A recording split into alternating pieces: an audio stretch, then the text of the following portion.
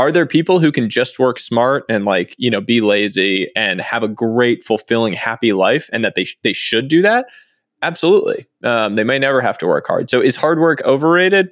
For those people, yeah, it probably is. For me and for the way that I'm wired, absolutely not, because you have to do it in order to create something world changing. And so I think that was probably the number one from my dad, was like, he was always there despite how hard he was working.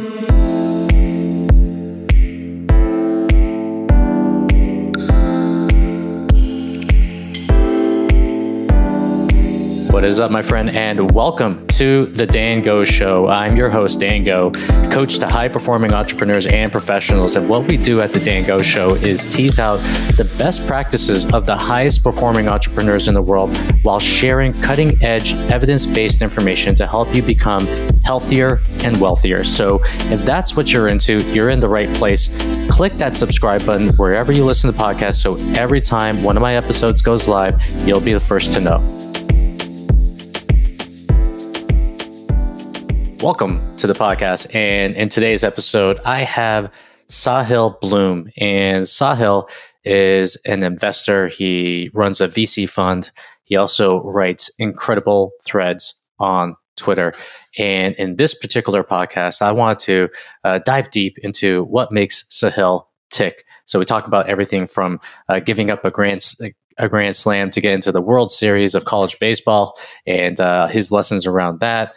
We talk about his training regime.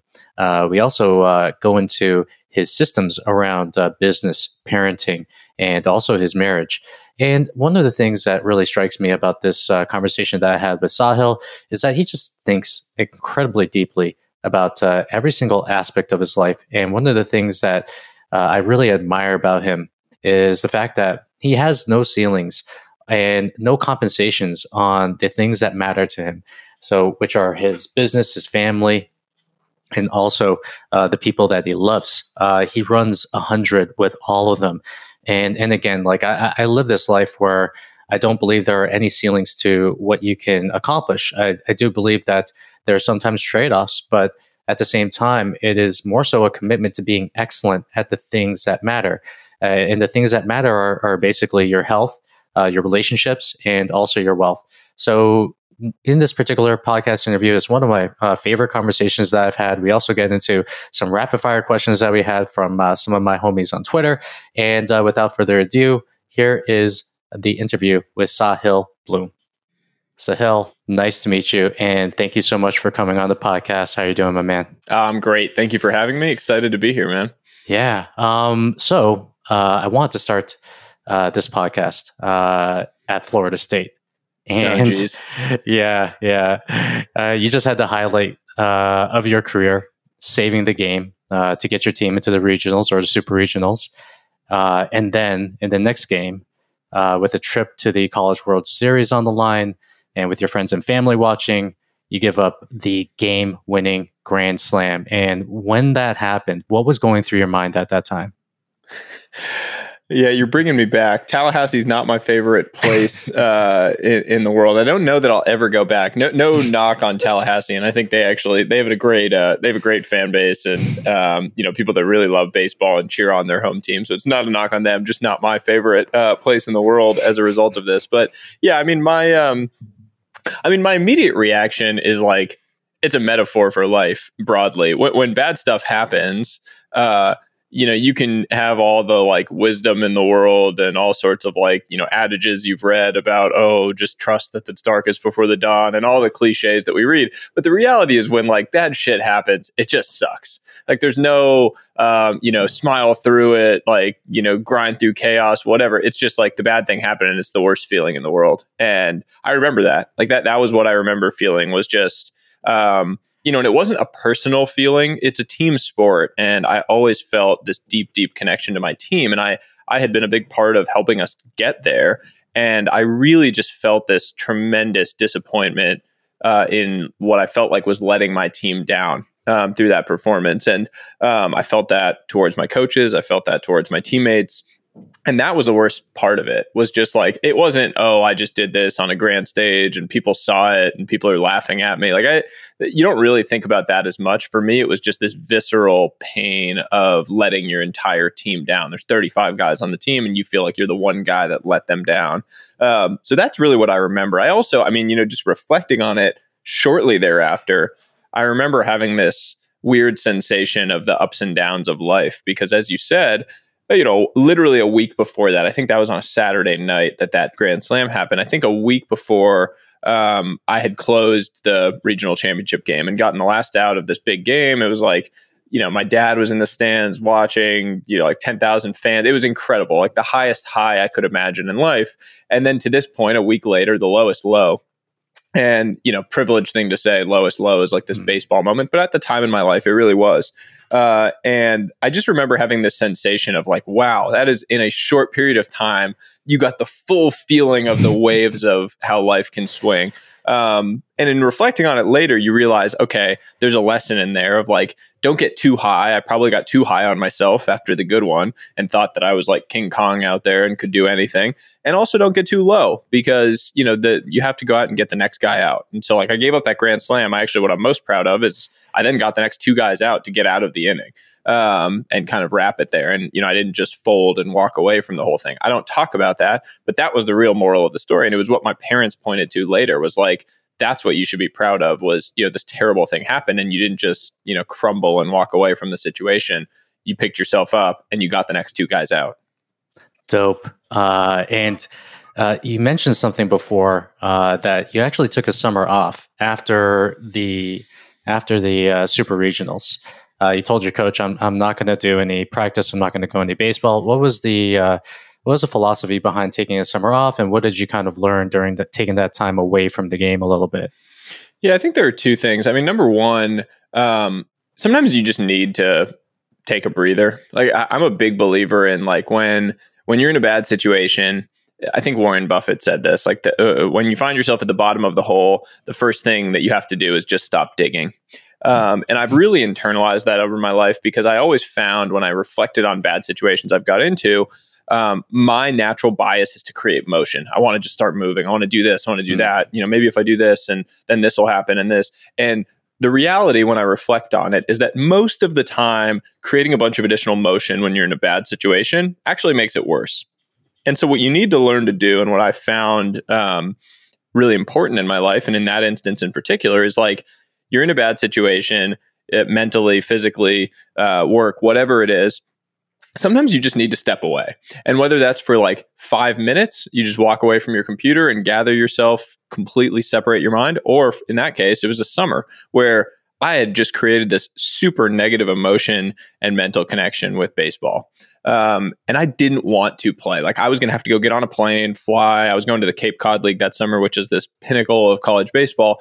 And the idea of going back into a bunch more stressful baseball situations when I was feeling that way mentally, I was just a hard pass on that. And so that was kind of the genesis of it, was like, no, I'm just going to take a step back from this and walk away for a little bit, not think about baseball for like the first time in my life, really, for an extended period of time. And that was important to me. The other piece, candidly, was like, I had never had a real job until that point in my life. I'd pumped gas, as my first job when I was a kid, and done that for several summers, but I didn't have an intellectual job yet. And I knew I needed to do that if I wanted to then work after my final year at Stanford. And so it was kind of a cool opportunity to both separate myself from baseball mentally, and then also go and hopefully get some experience that would impact, whatever I ended up doing post-baseball career. Nice. And then what was the biggest lesson for you, just stepping back? Was that just like you got to get a real job, or was it to kind of like contemplate your future? What is the lesson that you took away from that entire experience? I think probably the biggest thing was just realizing that baseball didn't define me. One of the hardest things in life for anyone is transitions. You have these transitions that happen, and generally speaking, those transitions are most challenging when they're your own internal definition of yourself. So what I mean by that is, like, my whole life, from the time I was in Little League, I had basically defined myself as a baseball player. I was good at school and I did well, and or did well enough to continue to move forward and get into a good school. But the reality was I thought of myself as a baseball player. I thought I would go play professional baseball. I thought I would, be famous playing baseball. Like that was how I defined myself. And that was then my perception of how other people defined me. And I thought my parents thought of me as a baseball player and all my friends thought of me as a baseball player. And so the scariest thing is like, what happens when that transition, when you're not a baseball player anymore? And so for me, that summer was an integral part of distancing myself from that self-definition and realizing that I was actually a lot more, that I had, this whole other side to me mentally, emotionally, physically, training in a different way that wasn't baseball. And that really unlocked me. And for a lot of my friends and a lot of people who've had that transition from a baseball standpoint later in life, it's very, very challenging. And so I've talked to a bunch of people about this of like, how do we make that transition for athletes in particular easier? Because it tends to be really difficult. You just, I remember like when I finally had to retire, I'd hurt my shoulder and it's about a year after all of this. And the hardest conversation was calling my dad to let him know that I wasn't going to play anymore and that I couldn't do it. Like literally physically, I couldn't do it anymore. And for some reason in my mind, I was like, he's going to be so disappointed in me because we've had this bond that's been built around baseball. And the reality was like, he didn't give a shit. He loved me for who I was, and he knew that I was going to go do amazing things, whatever it was after the field.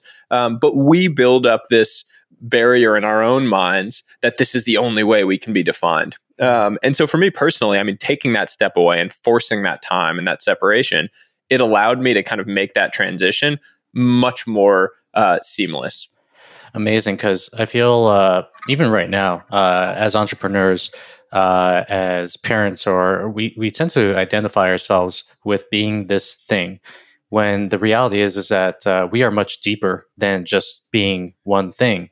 How would you go about defining yourself right now, or would you even define yourself as anything right now? Yeah, it's interesting what you hit on there, because my perspective, the reason that we define ourselves as one thing is because society wants you to be fit into the like single sentence at a cocktail party. And I thought about this a lot when I was making my own life transition out of my first job to my, what I'm doing now. I always I took a job straight out of school at a private equity fund. I was there for 7 years. I was rising through the ranks. I was like on the partner track, everything was hunky dory, but I wasn't, it wasn't a fit for me and my energy and what I was going to do. And I didn't want to wake up in 20 years and think that that was what I did with my life, because I didn't find a ton of energy from it. You get one shot, and I wanted to really enjoy what I was doing. But my biggest fear was that I wasn't going to have that one sentence. When you go to a cocktail party, you go to an event, people are like, what do you do? And I used to say, I'm a vice president at, X firm. And, I work on investments in the consumer industry, whatever it was. Super easy to say, nice, neatly packaged, sounds impressive. People go, oh, wow, cool. Ask you more questions about it. And my biggest fear with the transition was like, what am I going to say I do? People asked me, and even as I was making that transition, people would say like, what do you do? And I would struggle with it and feel really uncomfortable and be like, ooh, that was weird. I didn't like that. And even my wife would be like, you need to come up with a better way of saying that. It makes it seem like you do nothing. And that's a real tension, and it's a stupid thing. But I think because of that fear, we end up wanting to just have the nice, neatly packaged thing. It's easier to just say, oh, I've worked for 20 years at IBM or whatever it is, because it's the one line. So transitioning back to your point and your question, how do I define what I do today? I try not to, actually, because I've tried to just like reject the notion of needing to, define what I do in one sentence. I guess, I'm an investor. I would say I kind of run like a media holding company of sorts that has an investment arm. So I don't consider myself a VC. We joked about that on Twitter. Like, I think people would want to call me a VC maybe because I have a small fund, but I don't define myself as a VC by any means. And when people like call me that, in like trash talk against VCs, and I get bucketed into that, I think it's funny because I don't consider myself a VC. I don't really consider myself like a writer either. It's just, I'm doing what gives me energy on a daily basis, and I'm hopefully impacting a lot of people. But I'm trying to like actively reject that cocktail party sentence culture that I feel like we've created. So what do you say to people when they ask you, what do you do when you meet a new person? I think I use something different every single time. This is a funny side story. So I used to, I spent a ton of time with baseball players, and in the off seasons, over winter break, I'd go home from Stanford, and I had this crew of friends who was playing professional baseball. They would all come up to this place called Cressey Performance in the Boston area. That was like the mecca of college and professional baseball. I trained there my whole life. I was Eric Cressey's first client. And became a close friend. So we had this group of like amazing, fun-loving friends. We'd all go out in Boston, and there was this game people would play when they were trying to talk to girls. And the whole game was, can you strike up a conversation with a girl without saying that you're a professional baseball player? And so, because that felt like an advantage to like, oh, I'm a cool athlete, whatever. And so guys would come up with the most absurd self-definitions for what they did. And it was totally made up. Like guys would say they were like janitors, or they were, I work at a mop making company, like just the most random things. So I don't do that. That's a total aside. I guess I would say I'm like, I think the easiest way for me to say it is that I run a venture fund, and create, I'm a kind of content creator and investor. I think that's probably the easiest way to say it. Yeah. But the content creation thing is funny to me because I don't really consider that work. Like I love sharing, I love impacting, hopefully, a few people that I interact with. But I don't really consider the writing part of my work. I guess my newsletter has, sponsors and stuff now. So it's kind of a business, or the podcast has sponsors. So it's a business. But all of that, I just consider fun. I'm like, wow, I get to write and share something that I've been thinking about, or I get to record a conversation with someone really interesting and learn something from it. And someone's going to pay me for that. Like that seems crazy to me. So yeah, I mean, to be totally honest, I still really struggle with it. I have no clue how to define what I do or what to say that I am. I agree. And when people ask me, I'm just like, I've got no idea. There's so many things. And you mentioned an OG name in the fitness industry. His name is Eric Cressey. I'm a huge fan of Eric. He's actually one of the first people I looked up to when I was starting in the fitness industry. And if anyone doesn't know Eric Cressey, he runs Cressey Performance, and it's literally pumping out some of the best baseball players on the planet right now. And also, when it comes to strength and conditioning, Eric is actually at the forefront of what actually works. So I want to ask you, what are some of the best training principles that you learned from training at Cressey Performance? And also, if you can tell us kind of like what your training regime looks like right now, because I'm a bit jealous. I'm not going to lie. Saw the 400-pound deadlift with chains, and I was just like, God damn it. I'm a fitness guy, and he's deadlifting more than me right now. This is embarrassing. So I can't quite pull it like I used to, man. I was a lot bigger back in the day. No, yeah. I mean, I met Eric. I was a 16-year-old. It was summer after my sophomore year of high school. I was 16. I was probably about 6 feet tall and just skinny fat. I was just pudgy, unathletic. And Eric still somewhere will blackmail me with this in the future, because he has pictures of me from my first evaluation with him that are not flattering, and videos of my attempt at broad jumping that are hilariously unathletic.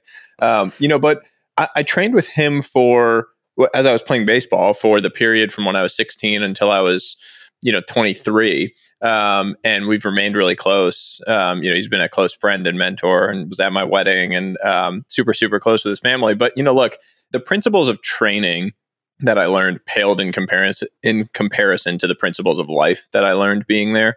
I was 16 and starting to train, as they grew, around a bunch of these professional athletes who were coming in and out. And I got to really learn and observe from being around people that were the best in the world at their craft, and see in real time the consistency, the intensity, the attitude that they brought on a daily basis, and really forge my own in that way. And, I became maniacal about my training and nutrition. And it leveled me up in so many ways in life. Obviously baseball, I felt like I made the most of the talent that I have, which honestly, I think I was talented, but probably not very talented. And I think I made the most of it. But more importantly, the things I learned from a consistency standpoint of showing up every day, of punching the clock, of creating intensity in your own mind and creating a mental gym, that has applied to everything that I do. And so when I see myself now, or when people see me and say well, wow, you're really consistent with putting out content or doing whatever you do. Well, it's shit. Yeah, man. I mean, that's the same things I learned, and that's all I know. I'm never going to be any different. I'm not going to be the guy that just like shows up once and then disappears for forever. You're just going to see me over and over again. It might not be the flashiest or the most talented, and it might not be the 99-mile-an-hour fastball, but I'm just going to keep coming at you and just keep getting up over and over again. And you're going to have a really, really tough time beating me because of that. And that's just the mentality that I feel like I developed from being around him. From a specific training standpoint, I mean, Eric was always big on the basics. And I love that as a broader mentality on life too. I mean, we learned how to deadlift. We learned how to hip hinge really effectively, which is such an important movement. We learned how to front squat really effectively. Baseball players better than putting your shoulder into the position of a back squat. There was no bench pressing because pitchers, we didn't want to get our shoulders into that position. So I'm still kind of annoyed that my chest is tiny because of him, because I didn't get to build that up early on. But I started deadlifting when I was 16 and fell in love with it. There's just something primal about picking things up off the ground that I can't get enough of. And people, there's the whole meme now on the internet of like deadlifting being bad for you. And I don't know. I beg to differ. Look, I think if you get into the right positions in these things, there's a lot of good that can come from them. I also think it's not for everyone. And I don't think everyone can get into the right positions. I think you need to focus on getting into the right positions before you should load up a deadlift, because you see a lot of videos of deadlifters and just say like, oh, holy shit, that's not going to be good. So I think there's a lot there. I mean, like progressive overload was always the kind of core training philosophy around these things. Like we were trying to slowly and steadily increase the load on our muscles over time. And then there was a lot of like things around anti-rotation movements. Like I never did a crunch, right? In, 10 years working out there, never did a crunch once, never did like anything I would define as abs. And yet I had abs throughout. And still do. I still don't do crunches. Like I haven't done any sort of crunch focused ab motion, and yet I have abs. And so those were just like a couple of things I felt like I learned from being around those guys. You're speaking my language right now. I mean, especially with the anti-rotation stuff. I mean, I'm pretty sure you go into gyms right now and you just see people doing sit-ups and crunches and you're just like, whoa, that's just like an injury waiting to happen. You mentioned something very quickly, which I want to get back to, which is the mental gym. What do you mean by that? So it goes back to my point that I made earlier about not being particularly talented. And I realized that the day I got to Stanford. I got there, and I've talked about this before. I mean, I got there and I thought I was all that. Like I was a baseball player from Massachusetts going to Stanford. So I thought I was super good at baseball. I thought I was super smart. And I got to school and I realized I wasn't that smart.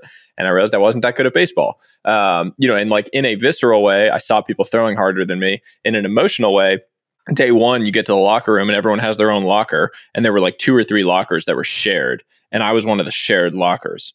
And I remember just thinking like, damn, if I'm one of the shared, that means I'm in like the bottom, like 6 guys or whatever, if there's 3 of those when I showed up. And that was like, a punch to the face and a punch to the ego.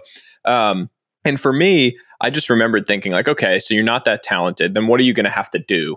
Because you're not just going to fail. You're not just going to like, curl up into a ball and cry about it, et cetera. And so what that meant to me was that I needed to create these games in my mind that I was going to be playing, and that I was just going to play the game differently. And so what I mean by that is like, I would create anything I was doing, some sort of like weird challenge in my own brain that I was going to be fighting against someone. So even when there were things that were like, it was easy to just go through the motions and you could just get your little throwing in, or you could just get your little workout in and then leave. And people were doing that. The talented guys were doing that because that was what was easy. I was creating some sort of like, no, if you don't do this, then you're a failure. You're like talking trash to yourself in your head, or you're like, oh, you have to do this better than the last time. Otherwise you're weak or you're soft. Like I was creating this. And honestly, it was like a lot of negative self-talk, which they tell you not to do, but it worked for me, where I would just create these competitions in my own mind that no one knew were going on, but they were driving me on a daily basis to get better about things. Same thing with like waking up early. I was just going to wake up early. And if it hurt in the morning, you'd be like, are you really going to complain about this? Like there's people, my mom is from India. I spent a lot of time there. Like there's people who have to get up so they don't starve. And you're sitting here at Stanford and you're going to say, oh, I'm tired. I'm not going to wake up to get this workout in or do this thing. Like how lucky are you to be able to do this? There are people that would kill for this. And I would say that to myself. And honestly, my mom said that to me growing up when I would complain about things. And that really stuck with me. Like anytime I would try to complain about something, my mom would say, like, how are you going to complain about this? There is an entirely different side to the world that would kill for this opportunity or this thing you're getting to do. And so it is your duty and your responsibility to take advantage of it and to make the most of it because you have this great fortune. And so I just created that in my mind. And like, that's what I say when I say mental gym. Like I would just really be in my own head around these things to create these scenarios and these situations that forced me to level up over a period of time. Are you still doing like, because to me, that seems it seems to some people like negative. It's like you're talking to yourself in a very like disparaging way to push yourself towards a new level. Now, are you still doing a form of that right now? Because right now you are, crushing Twitter. Obviously, you have you have your venture fund, and you also have you're an amazing husband. You're an amazing father. I hope so. Well, we can all hope. My wife. Yeah, definitely. Maybe we should get both of you. Yeah. But is that still the same chatter that goes on in your mind, or has it evolved at all from where you were? Yeah. Look, I think all this comes down to the standard you set for yourself. And I didn't mean it to be negative early on. I needed it to be negative because I needed to tell myself that excellence was the standard. And I needed to force that upon myself at first. And so that was, it was negative self-talk in a lot of ways. It was like, look, that's not good enough, telling yourself over and over again. Once that standard is set and it is just implanted in your mind that excellence is the standard that you are going to be going for in anything you do, it's much easier then, because then you can positive self-talk. You say like, hey, I'm going to dig here because this is my standard and I know that's my standard. And so I'm going to dig deeper on whatever this is that I'm doing. And that's more positive. That's like a push forward rather than a like self-deprecate to get there. I had a talk with a colleague, a close friend of mine, Wande Olabisi is his name, about this. My first job, he started at the same time as me and he was a couple years ahead. There was some piece of work that we had to do that was like really stupid and kind of annoying. And I was kind of going through the motions on it. And he put out this like really great piece of work. And I said to him, man, like, I feel like you really pushed that. And he said, like, if I'm going to do it, I might as well do it well. And I remember that really stuck with me as just a general mentality. Anything you do, if you're going to do it and you're going to put your name on something, just do it well. And I feel that way about everything I do. I mean, it's like if I'm working out, I'm out for a run or whatever it is, like I'm going to dig a little bit deeper to try to do it well and do it to the standard I feel. As a husband, I want to be an excellent husband. Excellence is the standard. I don't think I always meet that. And by the way, like on all of this stuff, I am so far from perfect.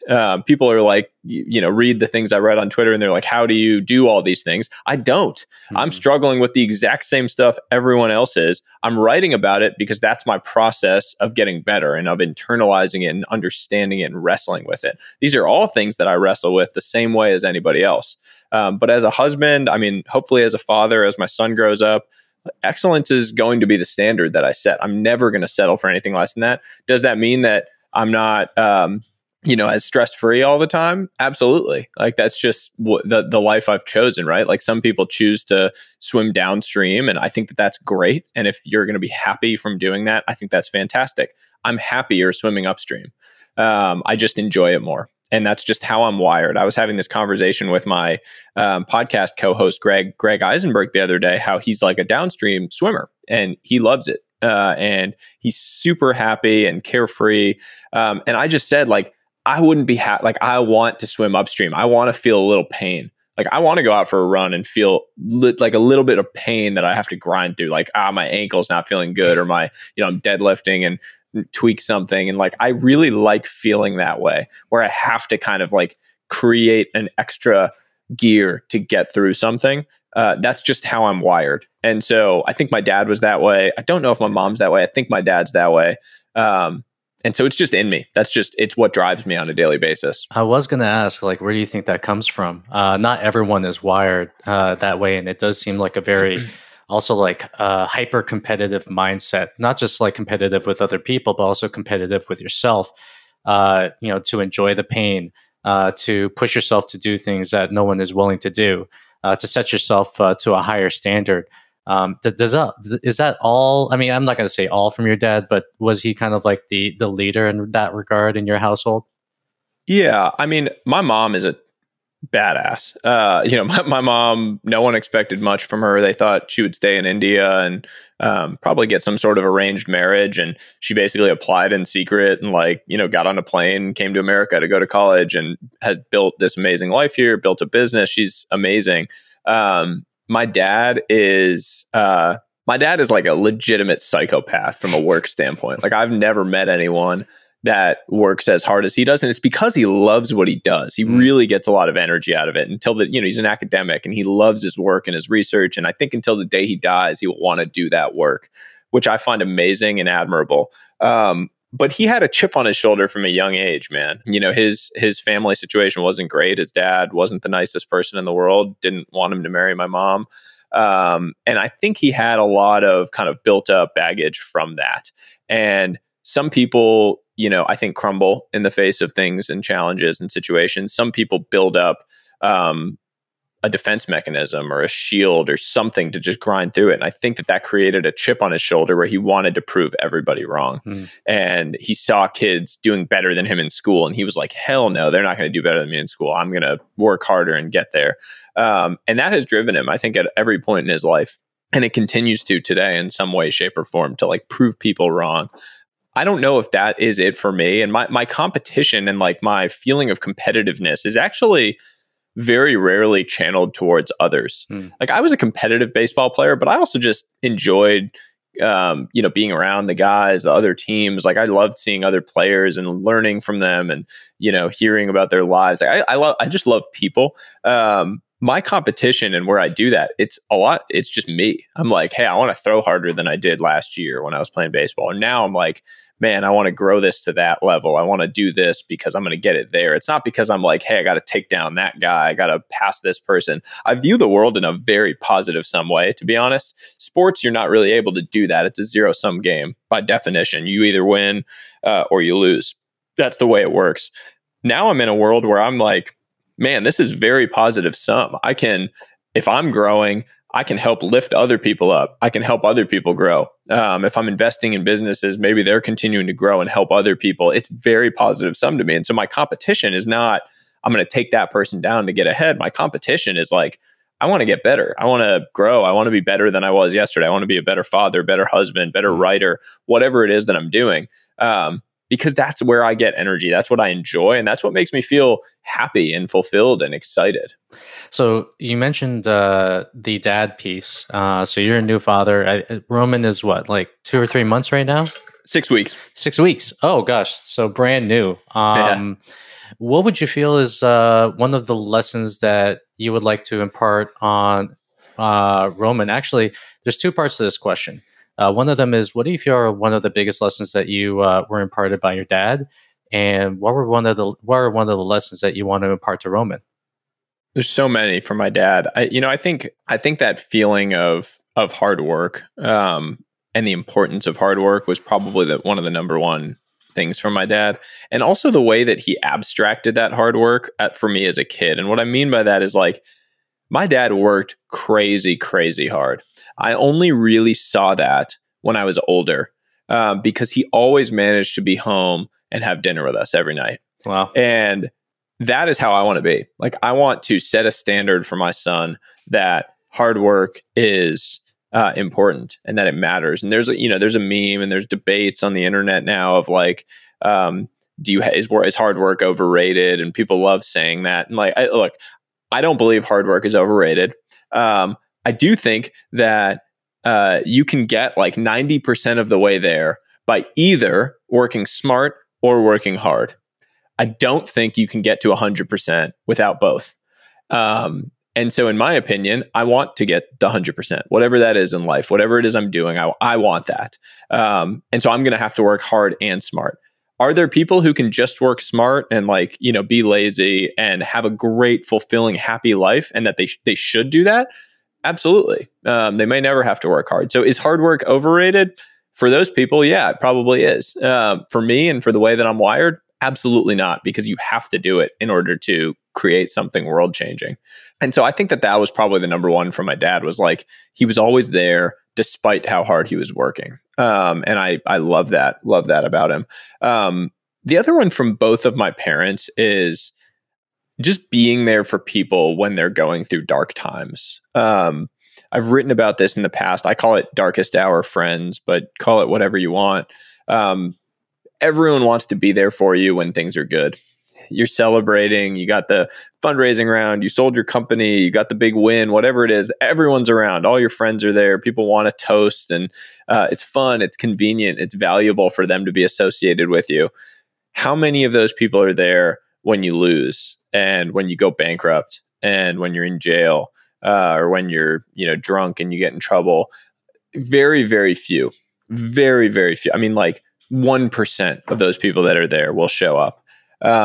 And yet those are the people that matter. And so I think about my parents as that type of person. Like they will be there for people. I have a few friends like that who I know I could be in the worst situation. They will show up. And they're actually not my best friend in the world in certain cases, but I know they will show up. And those type of people, you can count them on one hand and you have to cherish them. And so for me, as I think about raising my own, so like I want that to come across to him, the importance of being there for people through good times and through bad. That is really, really, really important to me. And then I guess the last one I would say is I view both of my parents as two of the more interested people in the world. And I separate interesting from interested. I think we obsess as a culture on the idea of being interesting. We all want to do these interesting things and we want to get the degrees and we want to have the accolades and the credentials and do some amazing business feat or whatever it is, be interesting. I don't think enough people focus on being interested, which means being prone to asking more questions, to being curious, to wanting to go down the rabbit hole, to learn about the people around you, to learn about your environment and the things that you're seeing. Interested people are the absolute best.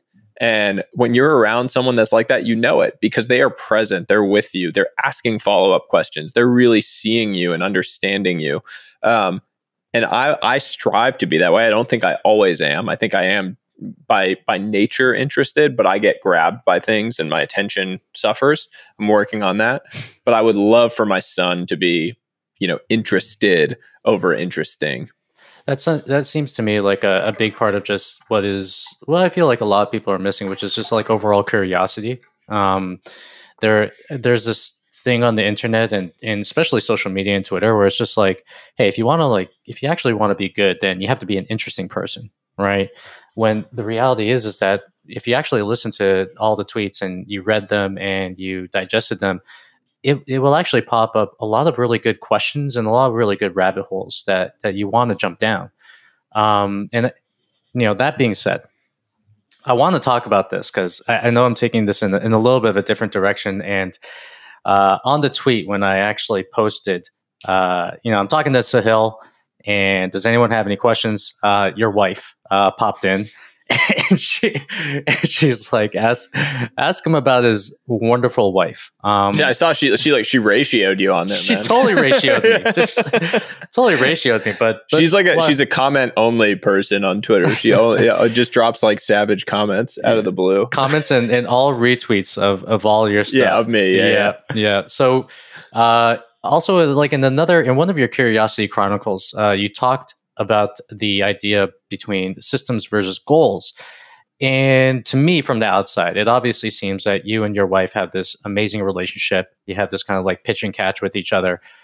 What would you say is the systems that you take into your own marriage to keep the intimacy alive while you're balancing all this stuff, while you're rearing a 6-year or a 6-week-old child right now?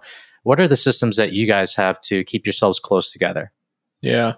The first thing you have to know about my wife is that we grew up together. I met my wife, I was 15 years old. She was 14 on a chorus trip. We were at the UN in New York and I tried to talk to her and she totally blew me off. Like she was the cute freshman. I was like, thought I was a cool sophomore, but I wasn't.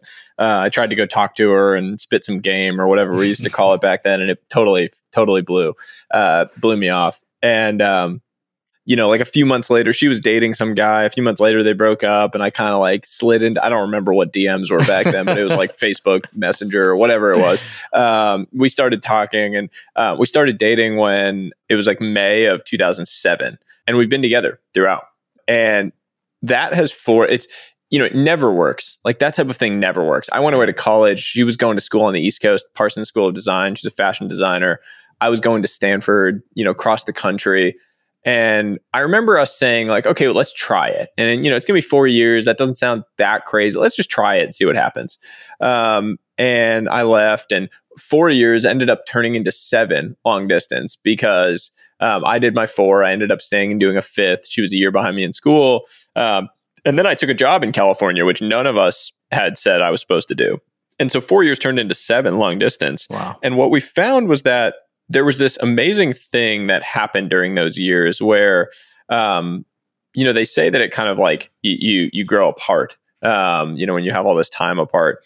And for us, what it did was that it allowed us to develop our own independent lives and interest. And that has been so important to who we are as people. I actually think it would have been more challenging, and I don't know what would have happened if we had been in the same place and we had wanted to like hang out every single night and be with each other every single night. Because by being apart, she was able to develop her own friendships and her own life and go out in New York and have fun. And I was able to do the same at Stanford and meet all these amazing people and spend time and focus on our school and focus on our first job when we got there. And there was something so amazing about that has led to like infinitely more interesting conversations because we had all these independent experiences over those years. As far as systems and things that, I think we do, I feel kind of funny, like talking about, saying, I think we have a wonderful marriage. I admire my wife for so many reasons. I think she's been an amazing wife. I think she's an incredible mother. We're obviously very early in that, but it's been incredible to see her, glow and thrive and taking care of this young man that we've brought into the world. But I don't know that we do something so unique. We just have this bond and this connection where, when I knew that I wanted to marry my wife, the reason I knew was because I was so happy doing nothing with her. When I was young, I always assumed that love and that life was like the amazing vacations and the hotel stays and the beautiful dinners out and the, all of these like glamorous things. And the reality is that like 99% of life is sitting around doing nothing. And so if you are in love with the person and you love just sitting around doing nothing, that is your one. Like that person is here to stay in your life. And I see it even more now, right? Like we don't go out. We have a 6-week-old. Like we're not going out in New York, going and having fun things. We're not going to Greece this summer like all of my friends. Like I got invited on this yacht trip in Saint-Tropez with some friends recently. I was like, dude, I can't do that. I have a 6-week-old at home. But I'm so happy. And like we go for a walk every morning together with our son, and we don't talk, like we're together all day. It's not like we're having some life-changing conversation every time we're together, but just enjoying being present and being with someone, and having that type of relationship, I just think it's been so important to us, and to who we were. I love that.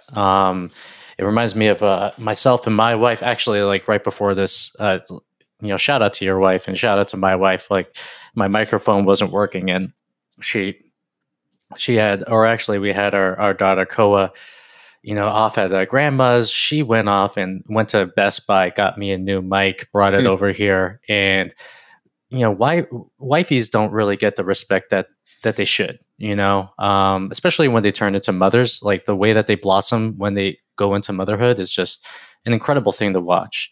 So I wanted to ask you, now you have all these things going on in your life. You're striving to be the best parent and the best husband that you can be.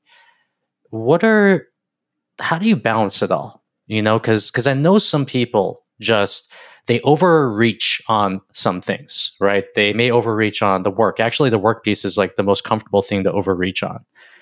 In your case, like, how do you balance everything to kind of like keep all these plates spinning and to keep yourself at 100 with each and every one of the things that mean something to you? Yeah, I mean, my number one thing recently and over the last year, it's become really core, is I just take on less. I've gotten really good at just saying no to things and, basically just like saying no to anything I don't really deeply want to do. I used to be the person that would like say yes to everything. I'd go to every dinner. I'd go to every wedding. I'd like every single thing I got invited to, whether or not I like really wanted to go. And then I would feel stretched and I would feel stressed, and it was, created challenges in other areas of my life. It's like you only have so much to give. And so when that happens, you get like, pulled in different directions. Something has to give. And if that something has to give is your wife, or, your relationship with your wife or your relationship with your kid, I'm not cool with that. And so today, like my general razor, like my way of thinking about these things is, if I'm going to take on something new, like a project or whatever it might be, I flip the switch in my head and I assume that it is going to take twice as long as I think, and it's going to be half as profitable as I think. And if I still want to do it, then I know it's a no-brainer and I have to go dive into it.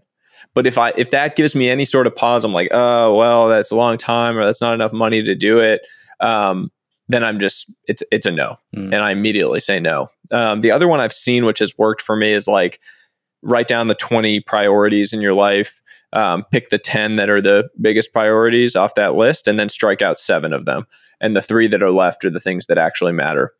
And those type of, mechanics for thinking through what to really take on really helps you prioritize your time much more effectively. I mean, I've had periods of my life where I just had way too much on my plate. And I think today, the external perception of the amount that I have on my plate is probably higher than how I feel, because I've done a really good job of like building systems and delegating certain things. I have, team members in a few areas on like more back office, like operational things that I don't have to run then. I still write every single thing that I put out. I've never hired a writer. I've never had, a freelancer do any writing for me. And that's because that's what I enjoy most. I write every single day. I mean, I love that. And so I honestly won't have someone with my name on it, someone else writing something. So, yeah, I mean, that's my general rule of thumb, is like, you just have to find more ways to say no and make sure you're getting leverage on the things you are doing. Otherwise, things are going to slip. And you need to then figure out, like, what do you really care about? What does make you happy? What does give you energy? And how are you going to prioritize? I'm actually sharing in my newsletter, a simple framework that I used for my calendar, which I found really helpful. I call it like an energy calendar, where after a day, I would color code my calendar, and I'd put green for anything that I felt like created energy, yellow for if it was neutral, and then red if it really drained me. I love that. And at the end of a week, you get a pretty good sense for like the activities that are creating energy and the activities that are draining it. And then you can go and say like, okay, I'm going to prioritize and amplify the greens. I'm going to try to delegate or delete any of those red things. And then the yellows, we can figure out it's neutral. Maybe I have to do them, or maybe I can delegate them. But the whole idea is like, how do I get my calendar to look really green, and like the highest green to red ratio that you can possibly have. And as you see it, and it becomes like a trigger in your mind where you're looking at it and you're feeling it, it forces you in that direction towards much more green over time. That's beautiful. And that was really helpful for me when I started doing that. So what would you say are like your utmost green activities at this very moment? And what would you say are the red activities that are in your schedule that you would like to delegate or get away from? Green activities, reading, writing, like focused reading, writing periods, working out. I like complete. I mean, it's a must in my schedule every day. My wife is a saint, she does too. Actually, we just bought a tonal, which she loves, and I think it's a really fun thing too. So I'll take Roman for an hour and make sure to protect that time for her. But likewise, like I need an hour and a half a day of physical activity. Otherwise, I'm not happy. Like it impacts my happiness levels. So those 3. And then I really like reviewing company opportunities, like investment opportunities, mostly because I really like learning about new companies and new ideas and what things people are doing. And then the last one is recording podcasts. Absolutely love getting a chance to talk to these smart people that are doing cool things. Red activities, I hate, like, get to know you Zoom calls. calls, just like calls with no action items, like there's no purpose to them. I will do that in person till kingdom come. I love meeting people face to face. Like when people email me now asking for a call, I'll say like, let me know when you're in New York. Would love to host you at my club. We'll get together. Absolutely love to do that. It's not a time thing. I just get negative utility out of Zoom calls, because what ends up happening is I'm sitting there and I'm stressed about something else or not paying attention, and you're not really developing an emotional connection with the person. You can't really like dive in on things. It's 30 minutes, and so I just I hate that, and so I'm trying my best to just scrub all kind of like mindless calls out of my calendar and do all of that in person. I mean, I had a kid the other day. I was out having drinks with a friend. This is funny to me that this happens now, but I was having drinks with an old baseball teammate from Stanford, actually. And a young man came up to me and was like, "Oh, are you Sahil? I follow you on Twitter." This is like in New York, in Tribeca. And I said, yeah, it's like still hilarious to me that happens now in certain instances. But I talked to him, and then I basically I hit him up later. Like he wanted some career advice, and I hit him up later, and we scheduled to get together. And so we're getting together on Tuesday at my club for an hour, and I'm going to sit down and we're going to hang out and talk. And it was like, I'm so happy to do that. But I mean, I would rather do anything than do that same call over the phone. Nice. Okay, you mentioned this club. What is this club that you're talking about?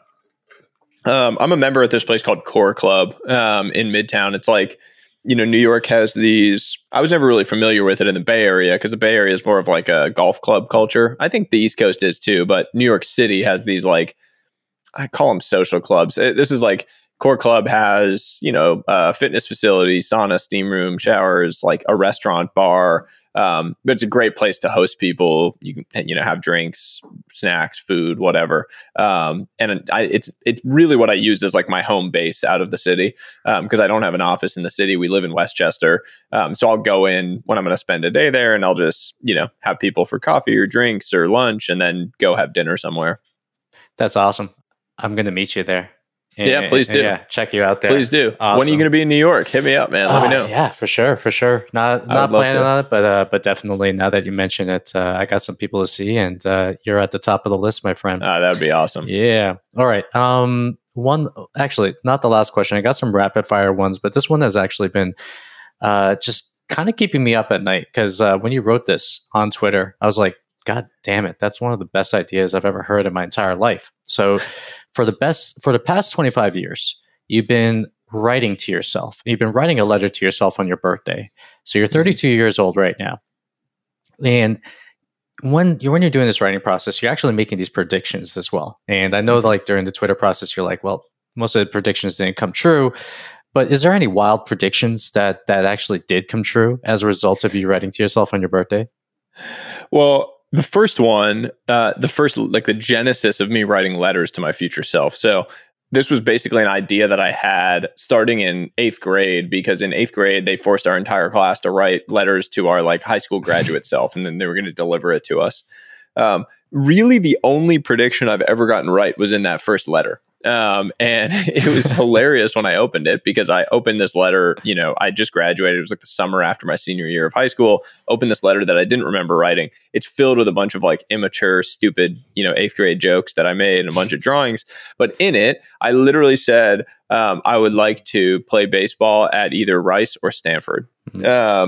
And holy hell, I had no business saying that as an 8th grader. I didn't remember saying it. I didn't remember that being a goal, but I said it. And there I was, with a scholarship in hand, 4 years later, going to Stanford to play baseball. So that was probably the only one I've ever gotten right. My other ones, so now I do this, what you're alluding to. I started doing it again on my 25th birthday. So I've now opened 2. I'm 31, so I opened the first one on my 30th birthday, the second one on my 31st birthday, because I send them to myself 5 years in the future.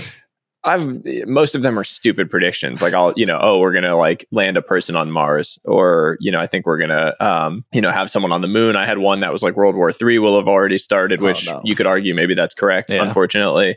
So it's been honestly, I use that section to say stupid things. The biggest takeaway from all of this has been the goal setting exercise. The 5-year plan is a useless thing. Everyone wants to set 5-year plans. And what I've noticed from writing and then reading these letters is I was always dramatically off. in what I thought I was going to be doing in 5 years. And it's just because it's so hard to predict, especially at that age. Like when you're 20, 25, 30, your life changes so ridiculously in 5 years. Like I think about, from 15 to 20, 20 to 25, 25 to 30, my life was completely different in 5-year increments. Once you're 40, maybe it starts to be like you kind of know where you'll be in 5 years and you can plan more. But early on, the 5-year planning thing is just a false narrative, I think. Okay. We're going to go into some rapid fire questions right now. All right. This has been amazing, and I've been taking notes. I love podcasting because you just get to talk to some geniuses. It's amazing. Totally. Yeah. I'm not a genius, but yeah, I agree. It's fun getting to talk to new people. You're a very humble man, Sahil. Very humble, and I love that about you. Okay.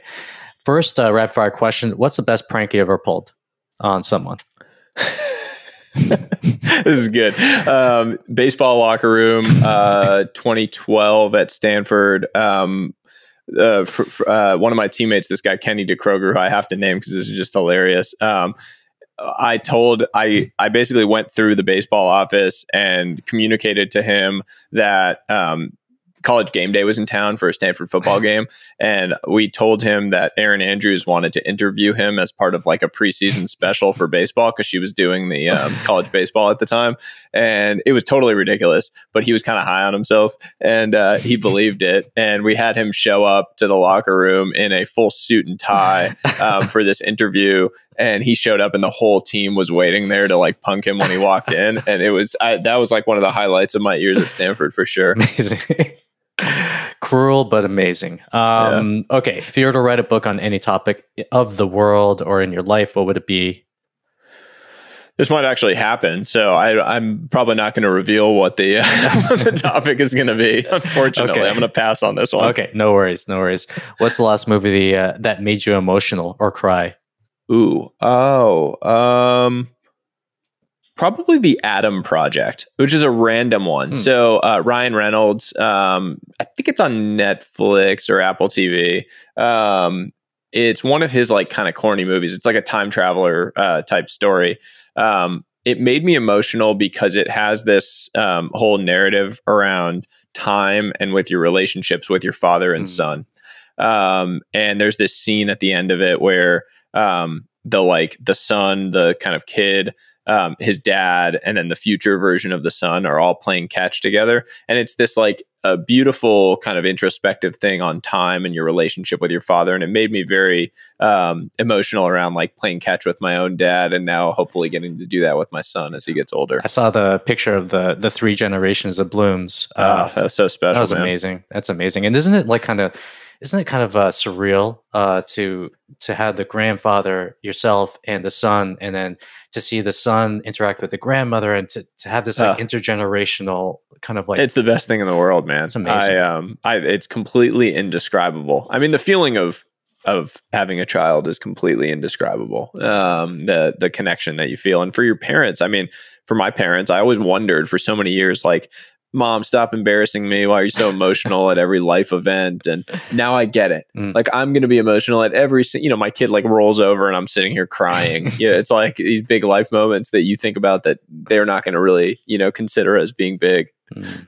Okay. 3 things people believe today, but are completely wrong in your eyes. Oof. Oh man. Hard work is not overrated. What are 2 more? I think people's relationship with time is massively misrepresented. I think we don't appreciate just how little time we have with people that we care about. And I think that doing that math actually will make you make a lot of different decisions about life. And then the last one, I guess I would say, is like, you have to ask for things. Good things don't just happen. I think a lot of people assume that like if you put in work, you make sacrifices, whatever, that good things just happen. And I think most of the time you have to push. Like you have to ask. You have to, it's like closed mouths don't get fed. Yeah. One of them was just asking to get on this podcast. I was like, oh shit, this guy's got like, a million Twitter followers, probably not going to see his DM. And I was like, fuck it, I'm just going to do it anyways. And then you replied back. I'm like, holy shit, it's actually happening. Here we go. Okay. I still do look at all my DMs. I get a lot of like, mean DMs now, no. just like at scale, which always surprises me because I don't really think I'm putting out anything that's particularly abrasive. But yeah, I still do look at all my DMs. I just can't reply to. I get too many of them now. Yeah, sometimes the DMs can be a mess, especially on Twitter. And the bigger you go, the more weirder people you just kind of attract in general. So 100%. Yeah. Okay. One thing that you preach in your Twitter threads, but actually struggle the most to do yourself. I mean, all of it. Yeah. One thing. Let's see. I mean, I think the time, like, being ruthless about your time, I still struggle with for sure. I mentioned that earlier. Like, I think saying no to things, I'm still just bad at. I'm like I'm a happy. I hope this comes across to people. Like, I'm a happy, very positive person. Yeah. Even when people shit talk me on Twitter or like say negative things to me, like I generally respond positively, or I just don't respond. But like generally speaking, I'm just a happy guy, and so I like to say yes to things. And I'm bad at being like the negative. I'm a people pleaser in a lot of ways, and so saying no and learning to say no to people is very difficult for me. It's easy for me to say no to like taking on a project in the abstract, but when people reach out to me and ask and they're genuine, I have a really tough time with that still. And so I'm still working through slowly, like getting my calendar and kind of prioritizing my time. And the kid helps with that, honestly, just as like a fail-safe excuse. Like, hey, no, that's when I spend time with him, and that it works, and that kind of gives me a thing that I can kick it to. Myself and my wife, I mean, we used to go out a lot, but now we're just like super family driven right now, and we use the kid as an excuse to not go out. Literally, we're just no, sorry, we're just going to be with the kid, And I think it's the best. Yes, like I the moments of my last year. I had a moment. I wrote about it recently. Like I had this moment. I was out on a walk. Well, my wife wasn't actually there with me. I was out on a walk. I had him in the like little kangaroo pack. I was trying to let her sleep. It was like, a week after he was born, and I was out walking. He was asleep on my chest. I didn't have my phone on me. And I had a coffee, and it was warm, and it was like 75 and sunny. And I was just standing there, and I was like, life does not get better than this moment. And I don't have anything right now. It's not like I'm rich and I'm on a yacht or I'm on a private jet or I'm on a vacation. I was like in my neighborhood. It was sunny outside. And I really felt like that was the first moment in my life where I really felt like I had enough and that I didn't need anything more to be happy the rest of my life. And that was such a profound feeling. And I just want to bottle that up. And I want to continue to feel that way. Yeah. All the other stuff is just bonus, to be quite honest. They're just bonuses. It is really the relationship that you have with your wife and your son and also your parents. That's where you get the most juice and most fulfillment. Totally get that. Okay. How many hours of sleep do you get a night? Now or before? I'll say before and after. We'll do before and after, maybe. Yeah. I mean, I was so like in my private equity days, early on, I was like 4 to 6 hours a night. Wow. Like I'd go to bed at 10 and wake up. Yeah. I was big on waking up at like 3:45 for many years. That was kind of my hour when I'd get up. And so I did not get enough sleep. And I really was like hustle culture to the max. I then, like COVID hit, I started taking health more seriously around like I was getting older. I was starting to feel a little banged up. And then I was pretty ruthless about like 7 to 8 hours and really 8 hours plus. And got really good about that. My wife and I are both early to bed, early to rise types, which helps. And so I was like, for a long time, very good. I would have to check my Aura stats now. I actually think I sleep probably a similar amount, but I have the like wake ups, he's crying in the middle of the night and, needs to eat or whatever it is. Yeah. My wife is a saint and she like handles all of the, during the night stuff. But yeah, I mean, it can't be more than like 6 hours of good sleep right now. Gotcha. All right. Yeah, I heard on the Pomp podcast that your sleeping habits were just ridiculously bad. I was just like, oh God, like. Yeah, I used to really punish myself, man. Yeah. And I took pride in it. It was like it was a thing that I really enjoyed. Yeah. I liked waking up and feeling like crappy and not sleeping a lot and waking up early. But like you get older and you get a little wiser about what that means for your long-term health, I think. Oh yeah. Okay. So motivational track that you listen to on a regular basis.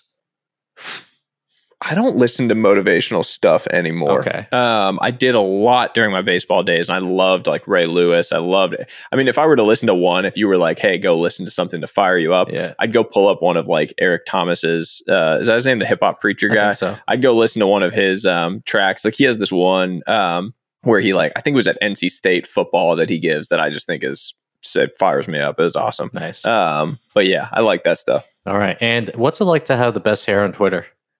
I say as I'm wearing a hat. Yeah, no, I'm so disappointed that you're bringing hair here. You know, years and years of work, hours and hours of work every day. No, I mean, I had a buzz cut for many years, man. And then I grew it out my last year in college, and the rest is history, I suppose. Yeah. And then the last one, where can people find you, and what exactly are you working on that's exciting that you can point people to?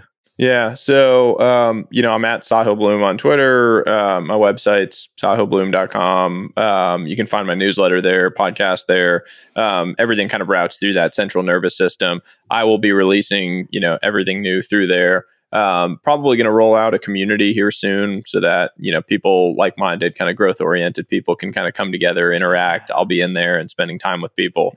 Yeah. And have always been looking for a way to kind of go deeper with the the core people who really want to. So excited about that. And, just hope everyone has an awesome summer. I'm around. My DMs are open. Would love to hear from more people. And just look forward to continuing to build. Yeah. Awesome. And one thing I would say if for anyone listening is to join his newsletter, The Curiosity Chronicle. That's one of the newsletters I just read on a regular basis. Yours, Farnham Street, James Clear, as well. And you just have just amazing goodies in there every single week. So highly recommend you to join the newsletter. And I will be joining the community when you come out with it. Super looking forward to joining that too. So Sahil, dude, thank you so much for jumping on the podcast. I really appreciate it. Really appreciate you.